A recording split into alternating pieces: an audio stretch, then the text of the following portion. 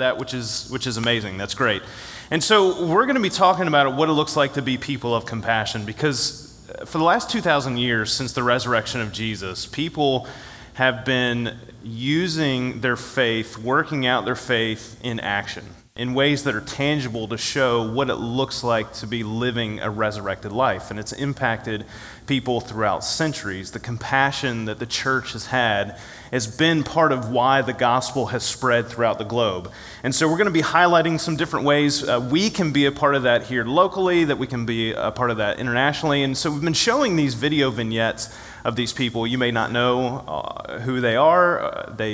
Told you their name, right? But you may not know that they're all people here from Velocity. And I know so many of you have been involved in so many different ways in showing compassion. And some of it, is just a matter of awareness. It's like, oh man, these opportunities are out there. They exist. There are people here that are doing those things. Like, how can I get involved in doing those things? And so we're going to be talking about compassion from a broader perspective. But I do want to let you know about a few more specific things about Compassion International, and that'll kind of get us into our text.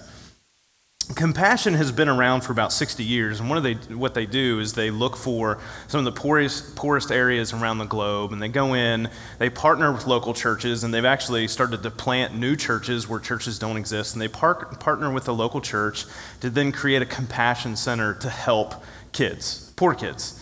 Through their research, there are about 600 million children throughout the world who are living in extreme poverty. And by extreme poverty, we're measuring that by living on less than $2 a day. Every day, 18,000 children die from these poverty-related issues. Simple things like hunger, lack of clean water, no basic medical care or treatment. And quite frankly, when I read those things, and I know those things exist around the world, 600 million, that number is just completely paralyzing. It's overwhelming. It's like, how can you possibly make a difference in something like that? Can we make a dent? It's hard to even picture that. The population of the United States itself is just under 330 million people. So how could we possibly do anything about this? Like many injustices that are widespread, it can be difficult to see a way forward that makes a difference. But the only way that it starts is when we start doing something. And that's kind of what Compassion International is doing. They're looking to release children from poverty one child at a time. And so they set up these child sponsorships that Guy mentioned. It's $38 a month that you can support those kids with clean water, with food, with education, with medical treatment, with so many different things that we take for granted that they just don't have.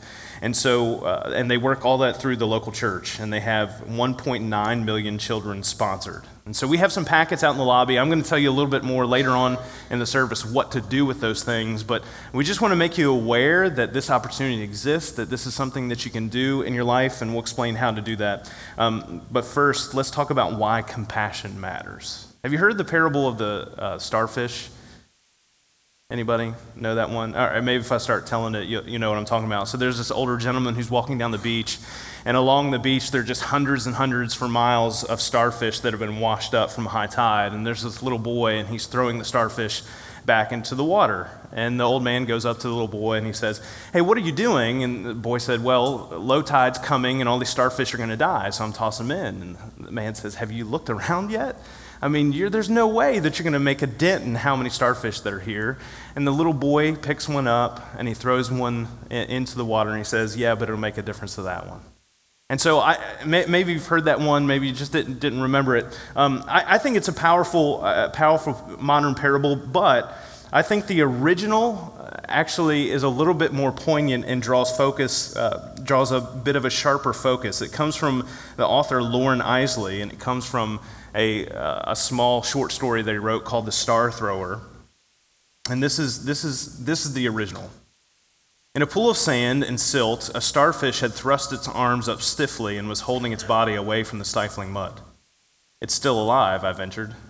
"Yes," he said, and with a quick yet gentle movement, he picked up the star and spun it over my head and far out to the sea.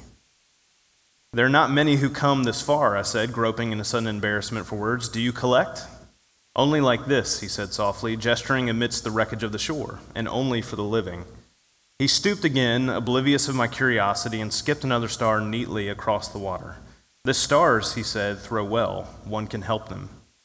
I do not collect, I said uncomfortably, the wind beating at my garments, neither the living nor the dead. I gave it up a long time ago. Death is the only successful collector. The reason I like the original a little bit better, because, like I said, I think it draws a bit of a sharper focus on what the real issues are when it comes to us showing compassion in our lives. First of all, we're distracted by a lot of other things, us living our own lives and going about kind of our normal day-to-day and the things that we need to do in order to continue our status quo in our life. And so sometimes just knowing that there is a difference to be made is something that's an obstacle for us. But the other thing is a lack of hope. And maybe it's fear and maybe it's cynicism, but they're the things that cause us to look at issues that are happening around us and think, man, there's really not much that can be done. It's really a problem for those people or somebody else to deal with, and it's not something that necessarily impacts me personally. And it's easy to get directed by what we feel kind of is what is within our power to accomplish. And because of despair, it's easy to kind of get caught up in losing sight of the eternal significance of compassionate action. But the need is great. And God has modeled for us and he's called us to show compassion in very real, very actionable, very tangible ways in our life. And even though things seem overwhelming, God is bigger and he gives us a role to play. An integral piece of the character and nature of God is compassion. We can see that through the way that he sends Jesus to us. To not regard his equality with God something to be grasped, but humbled himself and became a man, a human being that has to go through and feel what we do. He's directed by compassion throughout his ministry. Let me give you some examples. In Matthew chapter 9, in verse 36, as Jesus is going around through all the towns and villages teaching, he's proclaiming the good news of the kingdom. He's also healing every disease and sickness. When he sees the crowds, he has compassion on them because he noticed they were harassed and helpless like sheep without a shepherd. Again, in Matthew chapter 15, verse 32, Jesus calls his disciples to him, and as part of the feeding of the 4,000, you may have heard of the feeding of the 5,000, there's also a feeding of the 4,000. Jesus calls his disciples to him, and he says, I have compassion for these people. They have already been with me 3 days and have nothing to eat. I do not want to send them away hungry, or they may collapse on the way. And then again in Matthew chapter 20, these are just a few examples of many for Jesus. Jesus encounters 2 blind people, and he has compassion on them and touches their eyes. And immediately they received their sight and followed him. Now compassion for us, the way that we think about compassion, how it affects our lives, may be a little bit differently than what Matthew is communicating to us when he talks about compassion and Jesus having it. At least at this stage in the world, for Jesus and his followers, having compassion, something that impacts you and changes your life and calls you to action, is a deep down gut feeling reaction. And so the way that we talk about feelings, a lot of times we talk about matters of the heart. Well, in the ancient world, they talked about matters of the gut because that's when you really know something is bothering you. You know what that's like. You get punched in the gut, metaphorically speaking, with something that happens or something is gut-wrenching for you in your life. And that's a very powerful feeling that we have. And compassion is that deep down gut feeling of caring enough to take action. It's compassion that caused God to look down on our state of living in a world full of sin that caused him to come and be a man, so that he could show us the way back to his love. And he models for us what it looks like to be people of compassion. Right before Jesus' most famous teaching, the Sermon on the Mount, Matthew chapter 5 through 7, Jesus is doing something very specifically. We know all these crowds had gathered. They're on this mountainside. Jesus is teaching, and he's saying all of these amazing teachings that people love to hear. But before all that, the reason that these crowds gather is very specific in what Jesus is doing. Matthew chapter 4, verse 23. Jesus went throughout Galilee, teaching in their synagogues, proclaiming the good news of the kingdom, and healing every disease and sickness among the people. News about him spread all over Syria, and people brought to him all who were ill with various diseases, those suffering severe pain, the demon-possessed, those having seizures, and the paralyzed, and he healed them. Large crowds from Galilee, the Decapolis, Jerusalem, Judea, and the region across the Jordan followed him. And it was then that Jesus had this large crowd of people that he was able to teach the Sermon on the Mount. There's certainly just a small difference, I would say, between us and Jesus, and that we're not going to be able to go around and instantaneously perform miraculous healings to gather people around to follow us. to gather a crowd, but this willingness of Jesus to go out of his way to care for people's physical needs absolutely is what gave him and gave the people the awareness of what Jesus had to say. Now, the message of the kingdom of God would have been no less true if Jesus hadn't been going out of his way to show compassion to people in this way. However, it would have been devoid of much of its power because God's design for the kingdom is to impact the here and now. Compassion is an integral piece of why the gospel is good news. Jesus got plenty of flack for this. There were people that he shouldn't spend his time with. There were sinners that he shouldn't help. There were untouchables that he wasn't supposed to draw near to. But that's because people didn't realize the status quo wasn't supposed to remain the status quo. And feeling about and observing someone's predicament is meant to lead to action, and it helps that person see and experience God. It's part of the gospel. In James chapter 2, verse 14, Jesus' brother writes this. He says, "What good is it, my brothers and sisters, if someone claims to have faith but has no deeds? Can such faith save them? Suppose a brother or sister is without clothes and daily food. If one of you says to them, 'Go in peace, keep warm and well fed,' but does nothing about their physical needs, what good is it? In the same way, faith by itself, if it is not accompanied by action, is dead. But someone will say, 'You have faith, I have deeds. Show me your faith without deeds, and I will show you my faith by my deeds.'" It's meant to change how we act and how we interact with this world. This Jesus, this resurrection, this new life, this faith that we have, that God changes everything. Our mission as a church is helping people find Jesus and love God. Because we know and we see how Jesus has modeled that things start with us going out of our way to be in relationship with people, helping them with their physical needs, with their emotional needs, whatever they may be, so that they can be ready to hear the good news about God.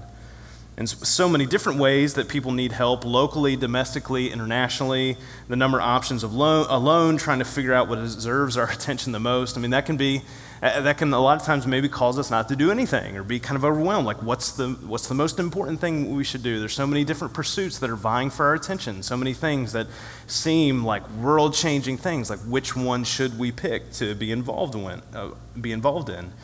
Yet I believe God has equipped us with very specific abilities and gifts as individuals and then collectively as a congregation to be able to meet some of those needs with the passions that we have. Combined with us being willing to help and take action, we can take part in the kingdom difference compassion is meant to make. And so I'm just kind of curious for you to think about this rhetorically in your own heart and your own mind. Like, what is it that is gut-wrenching for you when it comes to seeing people who are in need, people who need help? I think God uses that in ways to match our gifts and our abilities and our passions in ways that we can help others. The things that kind of turn our stomach a little bit and cause us to stop and think, man, somebody should do something about that. Well, I think the Holy Spirit is leading us to be those people who do something about it. There's so much fear and there's so much cynicism that is tied into simply helping people who need it.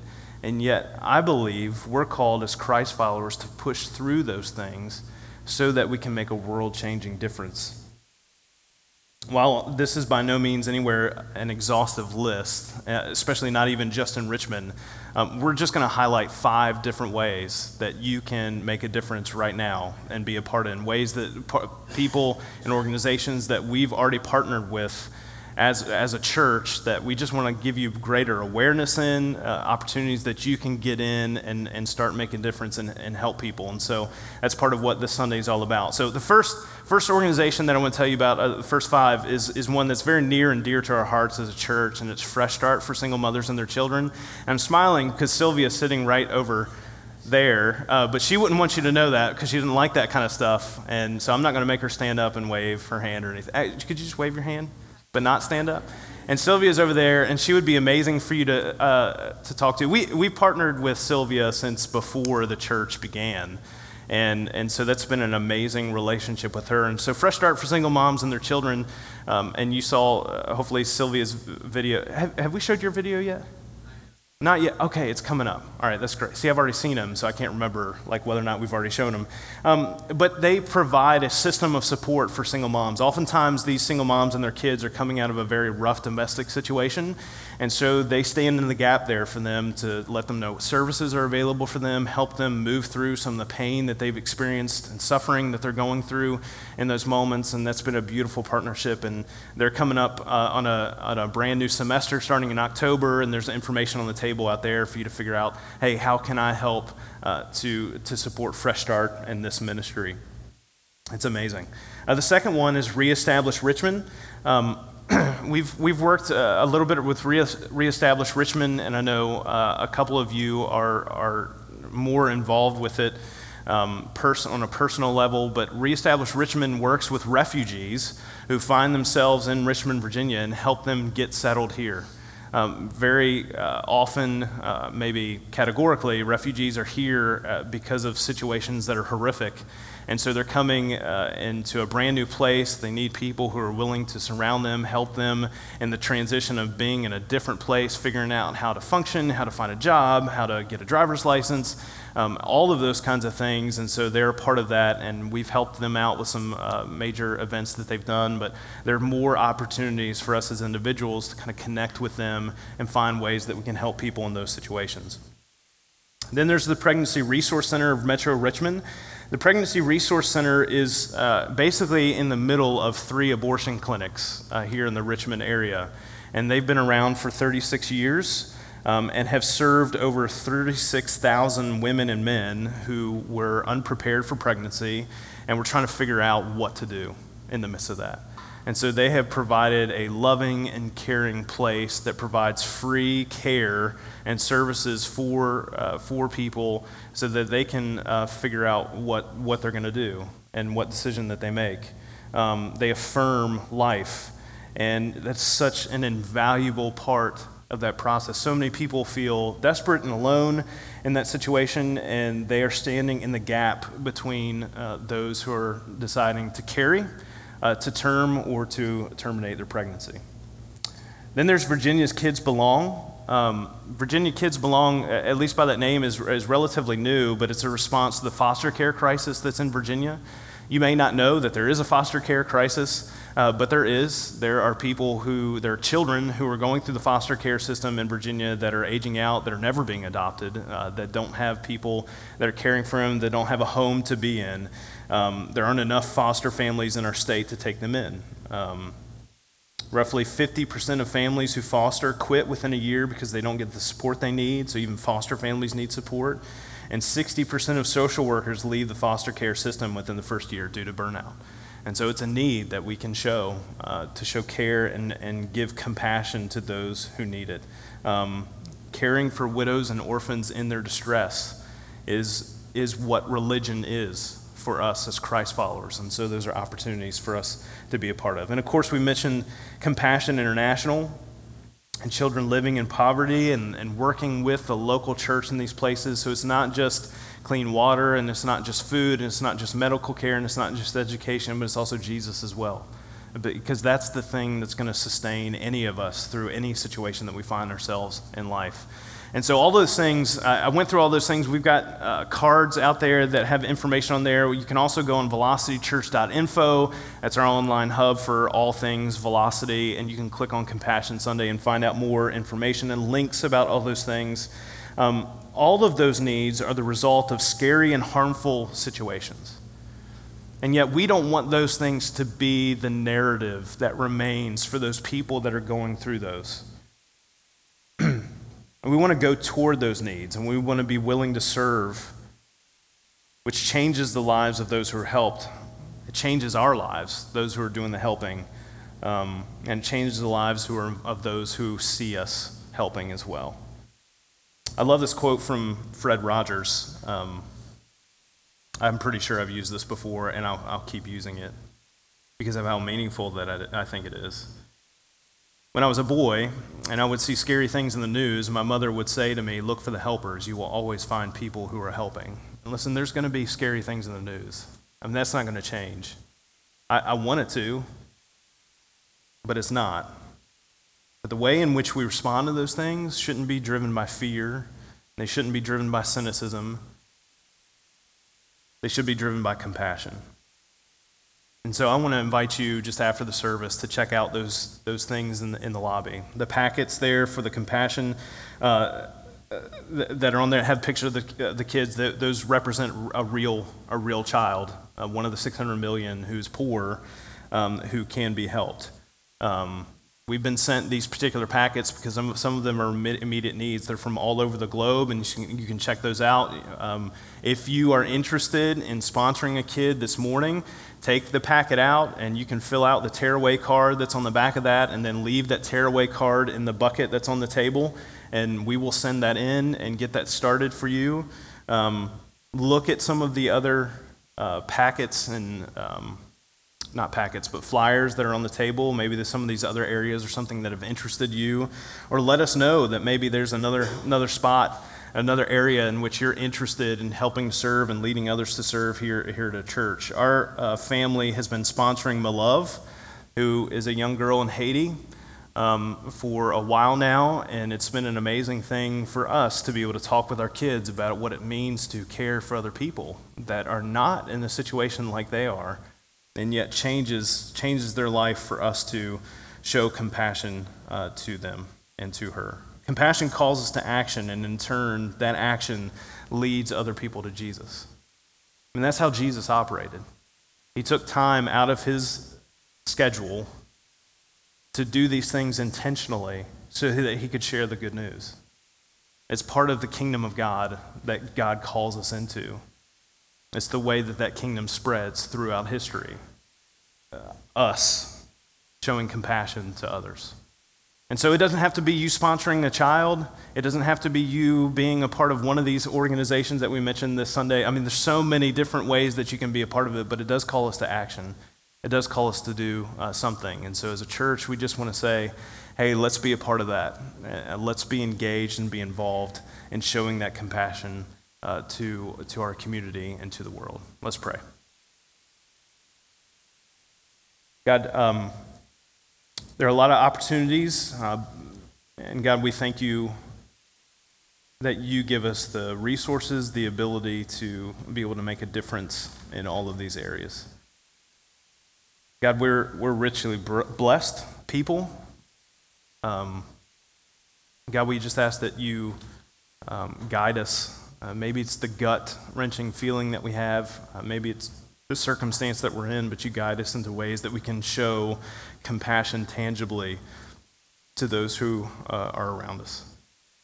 God, we thank you for the great compassion that you show us, and it's in Jesus' name we pray. Amen. Just like we do every week at Velocity, we're going to take communion together, and we're going to remember Jesus' great